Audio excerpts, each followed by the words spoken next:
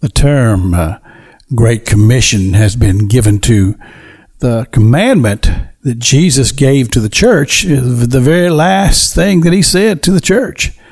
Go into the world, teach, preach, baptize, win them for the gospel.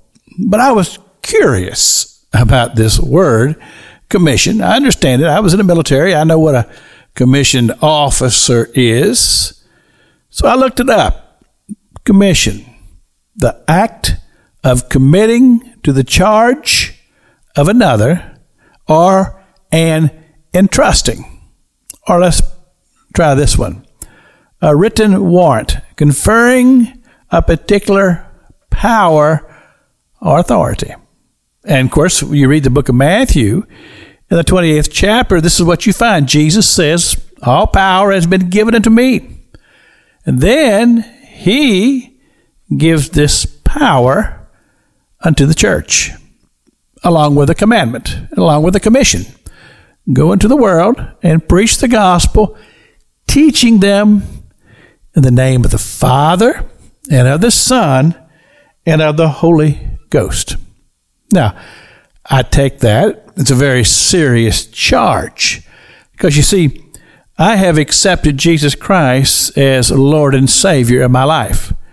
And I realize that he has bore my sins to Calvary's cross, that I don't have to stand accountable to my sins because I have confessed them, and I continue to confess them as I live and journey on this earth. I realize that I will make mistakes.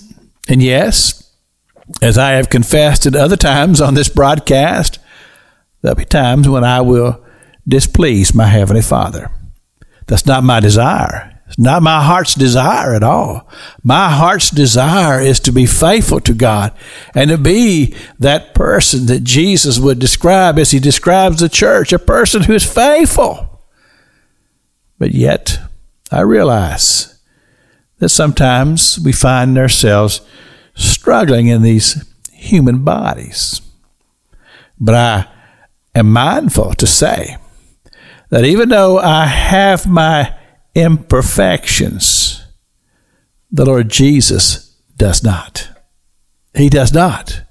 And so, because of his perfection and his willingness to take my sins and to become, as he did, the sacrifice for my sins, that I might be cleansed, that I might have a right relationship with my Heavenly Father, and that I can understand what he is saying unto me as one of his followers and one of his believers. We have a mission. We have a work that needs to be done. And it's been laid upon the shoulders of the believers to take the gospel to the world, win them, baptize them, and then to teach them, and then to send them.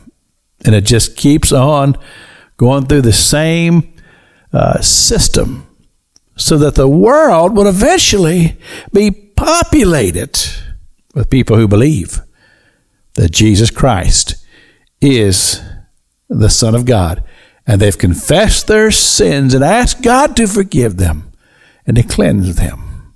This is Pastor Jack King with the gospel on the radio broadcast.